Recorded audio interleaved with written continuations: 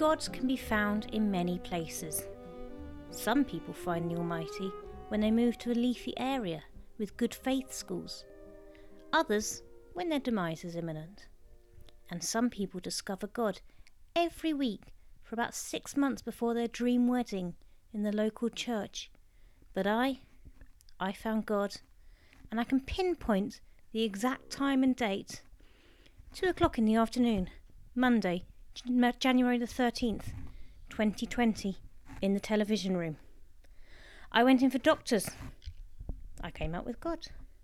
Fair exchange, as they always say, is no robbery. "Oh, sorry," I said, as I interrupted the circle of quietude.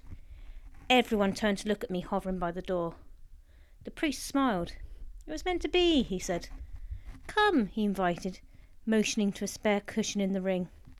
I awkwardly slid into the group, who expressed their disapproval of this heathen latecomer, with lots of unnecessary shuffling. The service continued. The people nodded. My mind wandered. I wanted to watch doctors. I wanted a beer, actually, truth be told, but that was unlikely to happen any time soon. The circle were lowering their heads and mumbling. I lowered mine to sneak a peek at my watch. How long did these things go on for? Jesus Christ, literally was I bored. Then the miracle happened. "The body of Christ," the priest intoned, placing a wafer on the outstretched tongue of the believer. What was that? Some distant childhood memory was stirring. "Amen," she whispered. Then, blessing herself fervently, she returned for the blood of Christ. She took the chalice and sipped at it respectfully. She then stood aside reverently, allowing her fellow worshippers to partake of this holy snack. They all seemed to be doing it. Wafer, then sip, then bow. One by one they wafered, then sipped, then bowed. It was my turn next. "Will you have you ever received communion?" asked the priest, waving the almost empty platter of wafers at me. Yeah, sure, raise a Catholic," I heard myself saying, sticking out my tongue and resisting the urge to say, "Ah." I was duly wafered. Retracting my tongue, now complete with his holy sliver, I felt it cleave stubbornly to the roof of my mouth. "Blood of Christ," the priest offered, and I gratefully accepted, hoping that the Ribena would wash away the... This is not Ribena. This is definitely not Ribena. This is wine. Delicious wine. It flooded my mouth and dripped down my throat. Sweet, beautiful wine. Oh, taken aback by its surprising flavour, I swallowed quite a large gulp. I still wanted more. "Easy," I heard the priest say, as I raised the chalice higher and higher and drank to the last drop. Wiping the last trickle off my chin, I ignored the quizzical stare of the faithful and smacked my lips together. Just what the doctor ordered.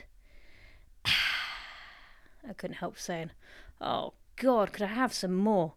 That was, without a shadow of a doubt, the best wine I had tasted since I'd been dragged kicking and screaming into the alcoholism and addiction ward of the Priory in Roehampton.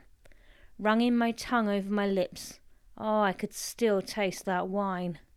I allowed myself to relive that drink over and over as the priest rounded off the ceremony. "Thanks be to God," was the joyful acclamation at the end, and I whooped and cheered along. Yes, thanks be to God. First decent drink for ages. If you went to church, you got wine. No wonder congregations nationwide are growing. I later found out that the churchgoers were from the anorexia ward, and the wafer and wine were all they would consume in one day, citing their religion forbidding eating before receiving. I, on the other hand, could happily live off the stuff. Well, give or take the wafer. I also learnt that the Priory Chapel was being refurbished that week, hence the move to the communal television room. The priest's, Father Lucas it turned out, words came back to me. It was meant to be. I may have been barred from every pub in the vicinity, but a church will never turn you away.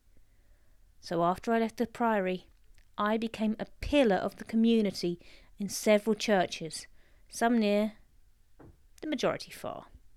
Vigil Mass, Midnight Mass, Eventide, whatever time of day, wherever I was, there's a Mass for me. Nothing was too much for the recent zealous convert.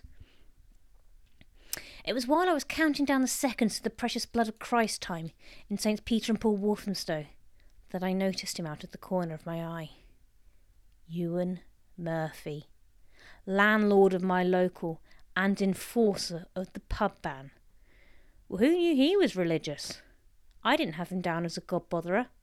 Still, I was a respected member of the congregation. Head held high, I positively sauntered down the aisle to get my fix, when, "Gordon Everett!" He had seen me. The chalice was almost at my lips when I froze. My accuser proceeded to stand up, pointing the finger of condemnation at me. "This drunken bum," he continued, practically with a black cap on his head. "He's a fraud. You better all check your handbags, ladies. Yes, and the collection plate as well. He's nae more a Christian than I'm a monkey's uncle." The wine was so tantalisingly close. The silence echoed around the pews as everyone carefully avoided looking at each other. "Sir," said Father Luke coldly, "Mr. Everett is a devout Christian.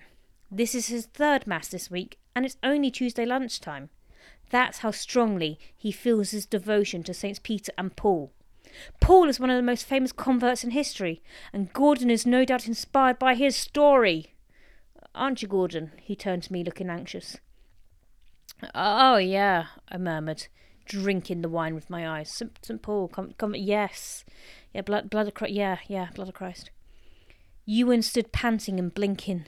"But," he protested, "I drank us dry.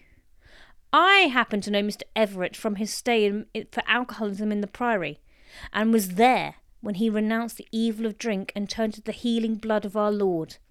I have never met such an upstanding Christian." Addressing me, he re-raised the chalice. "The blood of Christ," he said, with a wink. "Amen," I said gratefully, and took a large draught. Ewan Murphy slowly lowered himself back into his seat, and I returned to mine. "The Lord moves in mysterious ways," I heard him mutter to his neighbour. "I'll drink to that," I thought. Amen. And here endeth the lesson.